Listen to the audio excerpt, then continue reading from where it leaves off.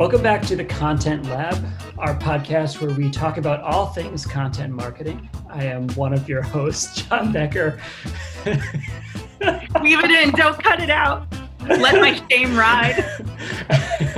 As we were starting, I literally watched Liz spill on herself as I was about to introduce her. Because we're doing a Zoom call so I can see her. So Liz, are you clean and ready to be part of this? I mean, there's the real answer, which is probably not ready to go, but we're going to lean into it. Some people lean into leadership. I lean into destruction and chaos. Great at commas, not great at drinking, but otherwise doing fantastic. As you can tell, I'm now well hydrated like a plant. So going great. Congratulations. Well, what makes it maybe more awkward or maybe less awkward is Liz and I are not alone today. We are joined by Impact's COO, Bree Rangel, who is joining us here today. Hey, Bree. Hi, guys. Thanks for having me. Bree comes to us from Houston, Texas, the Lone Star State. This is our second official podcast that we've done during the COVID quarantine, addressing those issues directly. So that's where our focus will be today. And that's part of the reason we have our guest here.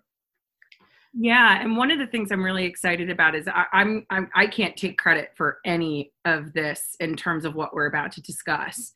I just want to throw out there that I'm really excited that we're taking a completely different look at communication today. Because John brought up a great point earlier this week when he mentioned this topic to me, which is really, we talk so much about like the actual content marketing aspect, right? How do we create content that makes money? How do we get the people that we work with to want to create content that makes money? How do we tell people that their content is not going to make money and let's fix it? Like those are generally the problems that we solve here. So when you took this moment to say, why don't we stop and pause and take a look at how that comes together internally and that type of communication, it's one of those ideas where it's like, do you ever read a joke and you're like, I want to be that funny? Mm-hmm. Like I have that a lot. And when I heard this idea, I'm like, man, yeah, that's a great idea. Well, actually, last time our focus was how do companies talk to their customers, clients, and communities during COVID? How do we address the sort of elephant in the room, to use that cliche? How should that impact our content strategy? How should that change the way we do what we do day to day, week to week? And so my thought was that we're also doing a lot of internal communication, and internal communication is something that many businesses have to work at and have to strive to be good at. And this is a time when those sorts of internal communications are essential and maybe more important than ever. And as people might be worried about their jobs or worried about what their company might be doing, they're going to read into all of those sorts of things with this magnifying glass to try to glean any information they can. And so that's why have brought Bree with us today, because she and one of our colleagues has undertaken that task. And so that's what she's going to talk to us about today. So Bree, I'm going to start you off with that question that Liz just sort of addressed. Like, we do talk so much about external communication, but internal communication seems equally important, especially here and now. Yeah, when we first started looking at what should we do as a leadership team around our response to COVID-19, I actually Googled what to do, like an emergency response plan template, because who's ever led a company through a global pandemic? I don't know if people can say that, so nobody knows what to do. And I actually found a template from the CDC that gave you a checklist of everything that you should be considering as you build out your response plan. And it had a lot of stuff, of course, with customer communication and all that kind of stuff, but the majority of the document was actually about your employees and your team. And so I essentially copied that completely, added a few more things that are more impacty to it to really figure out high level, where should we put our time into this, with the bulk of it really looking at, policy things that we should do. Like we at the time had our office open, so like we had to close the office. And then also, now that everything's changing and scary, what are we doing to make sure employees know where they stand and have some clarity, at least as much as we can give them during this time. And also, like just as we have a communication plan for clients, we made a communication plan for our employees. So, and for obviously people outside of our company, they don't know that this is daily, and this is pretty lengthy. So can you talk to me about the process that you guys go through? And first of all, I'm saying you guys because, as I mentioned, you're not the only one who writes this. You co-author it. Talk to me about what you guys put into this, how the process works, where you're posting it, what you're including, that kind of stuff. So it's co-authored with our VP of Talent, Natalie Davis. And in our response plan, actually, my responsibility is making sure that the company knows our response action steps, our pandemic response plan action steps. So I want to keep people in the loop on what are we doing with the payroll protection program, like just the more businessy side of things that we're doing. And Natalie's responsibility is making sure that we are addressing support ideas for the team, that we are being as supportive as we can for the team, which is where some of the humor comes in. So it feels impacty too, not just a big corporate, communication plan, which is probably what I would produce by myself. So we balance each other in that way. And so in our newsletter, what we did is we identified, okay, my responsibility is to make sure the company knows what's going on pandemic-wise. Your responsibility is to keep morale up and help in that regard. Here are the sections we're going to put in our newsletter, and I'll do these sections, and then she does like the more morale type sections because she has a great sense of humor, great pulse on the company. She meets with our employees constantly, so she knows exactly what we need to address in these newsletters. And it's a good balance. So my question about it is this. So you started the Daily Impact. You had certain goals that you were trying to accomplish. Was the response what you expected from employees? So what did you expect and what was the actual outcome? So what I expected was low readership because we've never done it. We've never done a newsletter to the company. We have a weekly all hands meeting. And so the reason first that we decided daily communication was just so much was happening and still is, where if we had waited a week between all hands meetings, people would just, if they don't know what's going on, they're going to make up stories in their head and just be really fearful. So we wanted to get in front of that as much as possible. So we chose daily as a frequency. I did not think people would read it too much, or maybe some would. And the response was overwhelmingly positive. I was also worried about humor. We were very careful on, what do we make a joke about versus not. We don't joke about anything regarding the pandemic. Anything that's a joke is like an internal joke about the company or somebody in the company. But yeah, the response has been very positive. Every issue gets a ton of comments. We use Basecamp, so we can actually get threaded comments in what we send out. And it's just, from what I understand, people really feel like it's helped morale and keep people lifted up in their spirits and look forward to getting it every day, which is not what I thought would happen at all. I think the last thing you said is completely accurate, Bree. I think people look forward to it. I know I do each day. I'm like, oh, wait, has the Daily Impact come out yet? I'm going to go check, and as you said, it's in Basecamp, so it doesn't feel obtrusive into our lives. I get an email notification and it's, there's a little marker in Basecamp so I can find it, but it doesn't feel like it's a blast that is obtrusive, but it's always there and usually in the afternoon and people flock to it. Oh yeah. I mean, that's the neat thing about it too. Like we're talking about it like it's a newsletter, but Basecamp is essentially, for those who aren't familiar, it's a it's like a collaboration platform where everybody can collaborate on projects and share documents and all of these different things. And one of the things we've been focusing on is that internal communication piece, not just what we communicate, but when and where and how often. And the fact that it ended up in Basecamp, John, what you brought up now just really sprang to mind. What has made this such a success, I think, is the fact that by nature, the fact that it is within Basecamp, where it creates a community-like experience. It almost becomes like a little daily virtual water cooler where people are responding. There are inside jokes, like the caption game that Natalie brings to every single photo that she posts there. Like it becomes like something that people look forward to because they're not just getting to read and get informed. They get to experience it alongside people that, for many of us, like we used to hang out and make these jokes in the office. Yeah, that's a great point. I was thinking too, Basecamp's asynchronous. So to your point, John, it's not obtrusive in any way. It's just you can check it when you feel like it. It's not real-time communication. Where in the past we use a tool like Slack to try to get communication out, and that's only as good as the last message. And so that's been really helpful to have a tool where it's just a static thing that you can check on your own time, and it doesn't go away. It's easier to get caught up on if you don't check it out every single day.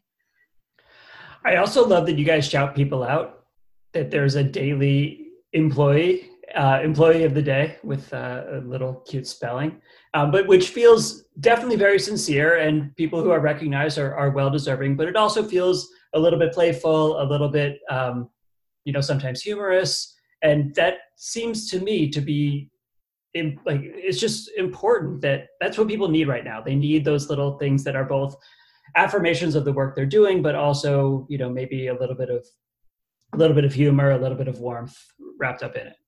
Yeah, we wanted to bring that mix to it and also recognize and positively reinforce the behaviors that we're seeing across the company that are good. And, it's not all bad news. There's some good things going on, and we want to share and celebrate that with everybody. And also, if you are struggling, you can see maybe how somebody else is doing well, and just it's an outlet for someone to go talk to that person and get ideas and just make it not all doom and gloom. There's some really fun, cool things happening in the company despite what's going on outside.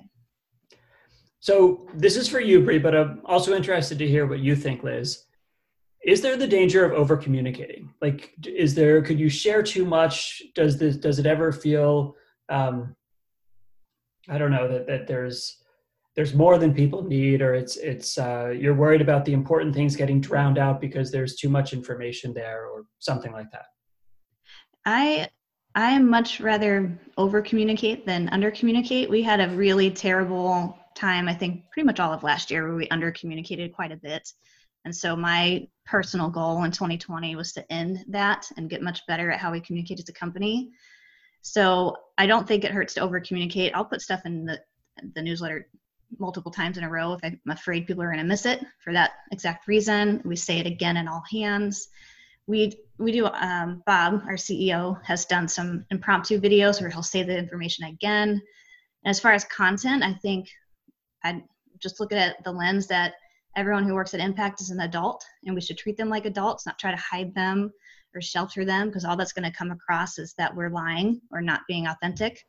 And so I'd rather just put it out there, even if we don't know exactly how we're going to, like, for example, our payroll protection money, we don't exactly know how we're going to apply it or be strategic with it, but we just shared our thoughts. So everybody knows and there's no secrets. In terms of over communicating or under communicating, my real basis and context for answering this question is going to come from my authorship of The Latest, which is our email newsletter that I write 3 days a week. It's the equivalent, I guess, that goes to our audience as opposed to internally. That's something I've always struggled with in terms of, am I oversharing? Am I undersharing? Is there too much in here? Will things get lost? The nice thing I've told you that I've come to realize over this is that the audience will tell you, either through their action or inaction, or just explicitly to my face through their replies. I am with Bree on this. I always err on the side of over communicating, overstuffing.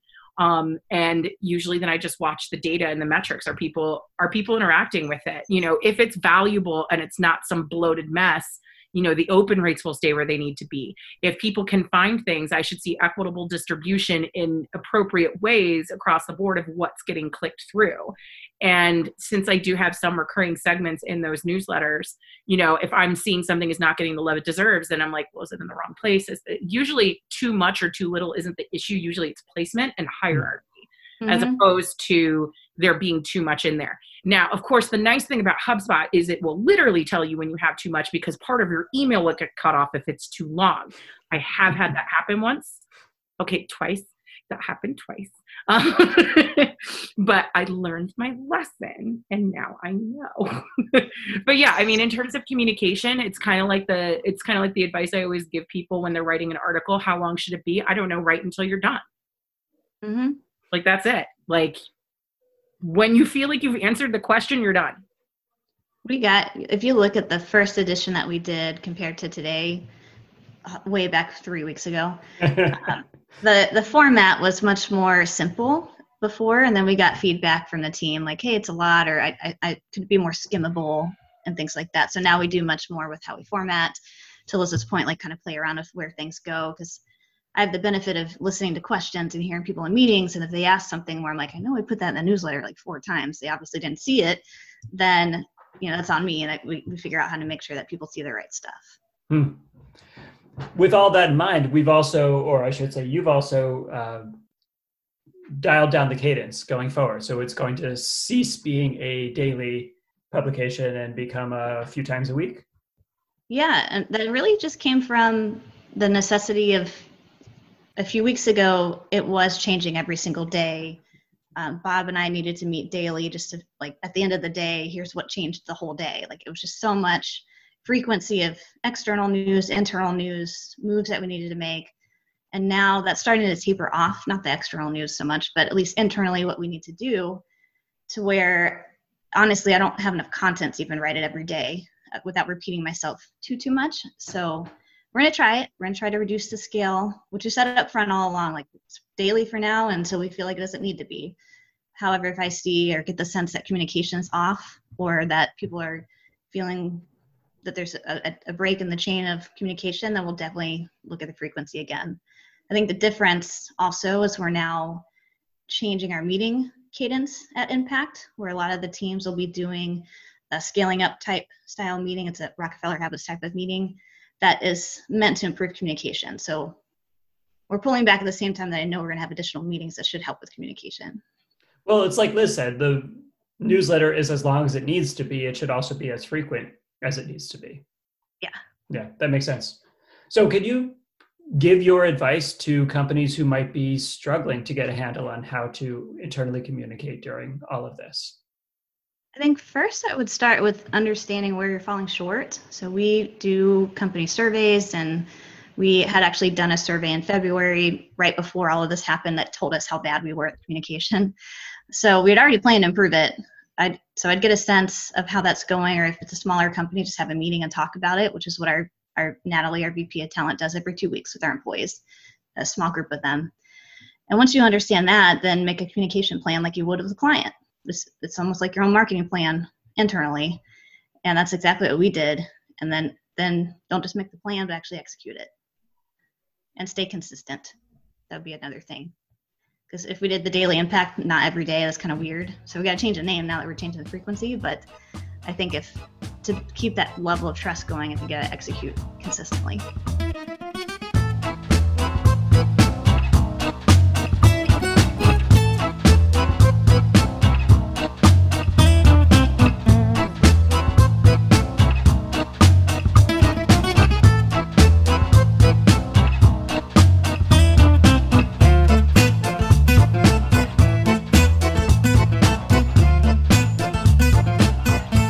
We get our learn on, John?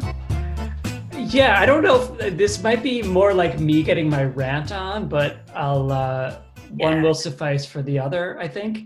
And what I was thinking about for a learning corner today is just to remind everyone that sometimes words that we think of as compound words, they're not always compound words. Sometimes they're actually 2 different words. Like there is a word, sign up, but there is also a verb phrase, sign up. And there is log in and login. There is layout and layout. There is, every day and every day. Let it all out. We are using these interchangeably way too often. And I actually just corrected grammar on one of our landing pages for one of these just yesterday. And it's been in my mind that we do this often. So say it to yourself. If it's something that is a verb, chances are it's 2 words, which is what's called a phrasal verb. Usually a verb with a preposition, like log in or sign up. If it's something like every day, in adverb and a noun, or an adjective and a noun, it can be a phrase like this is an everyday occurrence, but we wouldn't say I do this every day as 1 word. That's 2 words. So pause, think about it, and fix it because we're doing it wrong too often. please stop hurting John is basically the lesson for this week from the Learning Quarter. My eyes. I know. Liz, what are you reading right now? So I am reading a book by one of my favorite authors, Christopher Buckley, which is, some people may be familiar with his other title, Thank You for Smoking, which was turned into a very funny movie about 10, 15 years ago, which is my favorite book. But White House Mess is something that kind of slipped under the radar in the 90s. And I just, with everything going on, I needed something funny.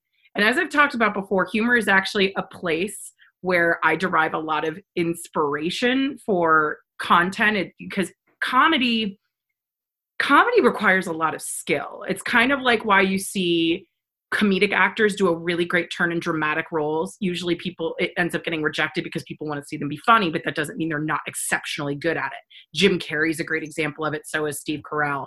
And that usually comes down to comedians having an innate sense of timing and how to manipulate the energy in a room or through whatever it is that they're writing. But that's beside the point. This particular book is great because, quite frankly, it is hysterical. It is political from a time that is so apolitical and foreign to us now. And it just makes me laugh out loud when I really need it. Like, there's this scene where the first child loses a hamster in the White House somewhere, and it gets leaked to the press. So the guy who's the press secretary is trying to hold this briefing on like some sort of incursion in Libya and have like a substantive discussion about that. And all of like the Washington Post and all of these different reporters are like, how is the search going for the hamster? Will there be a task force deployed? Like things like that. And it's just really funny, it's well written, and it's something that flies under the radar a lot because Thank You for Smoking is so good, but it's a little bit lighter, a little less dense. So I highly recommend it if you're just looking to like laugh and remember a time when, you know, we could see people within 6 feet. So that's where I'm at. Fantastic. Well, Liz, thank you so much. And Bree, thank you so much for joining us in the lab. And we will see you all next time. Thanks, everybody. Thank you.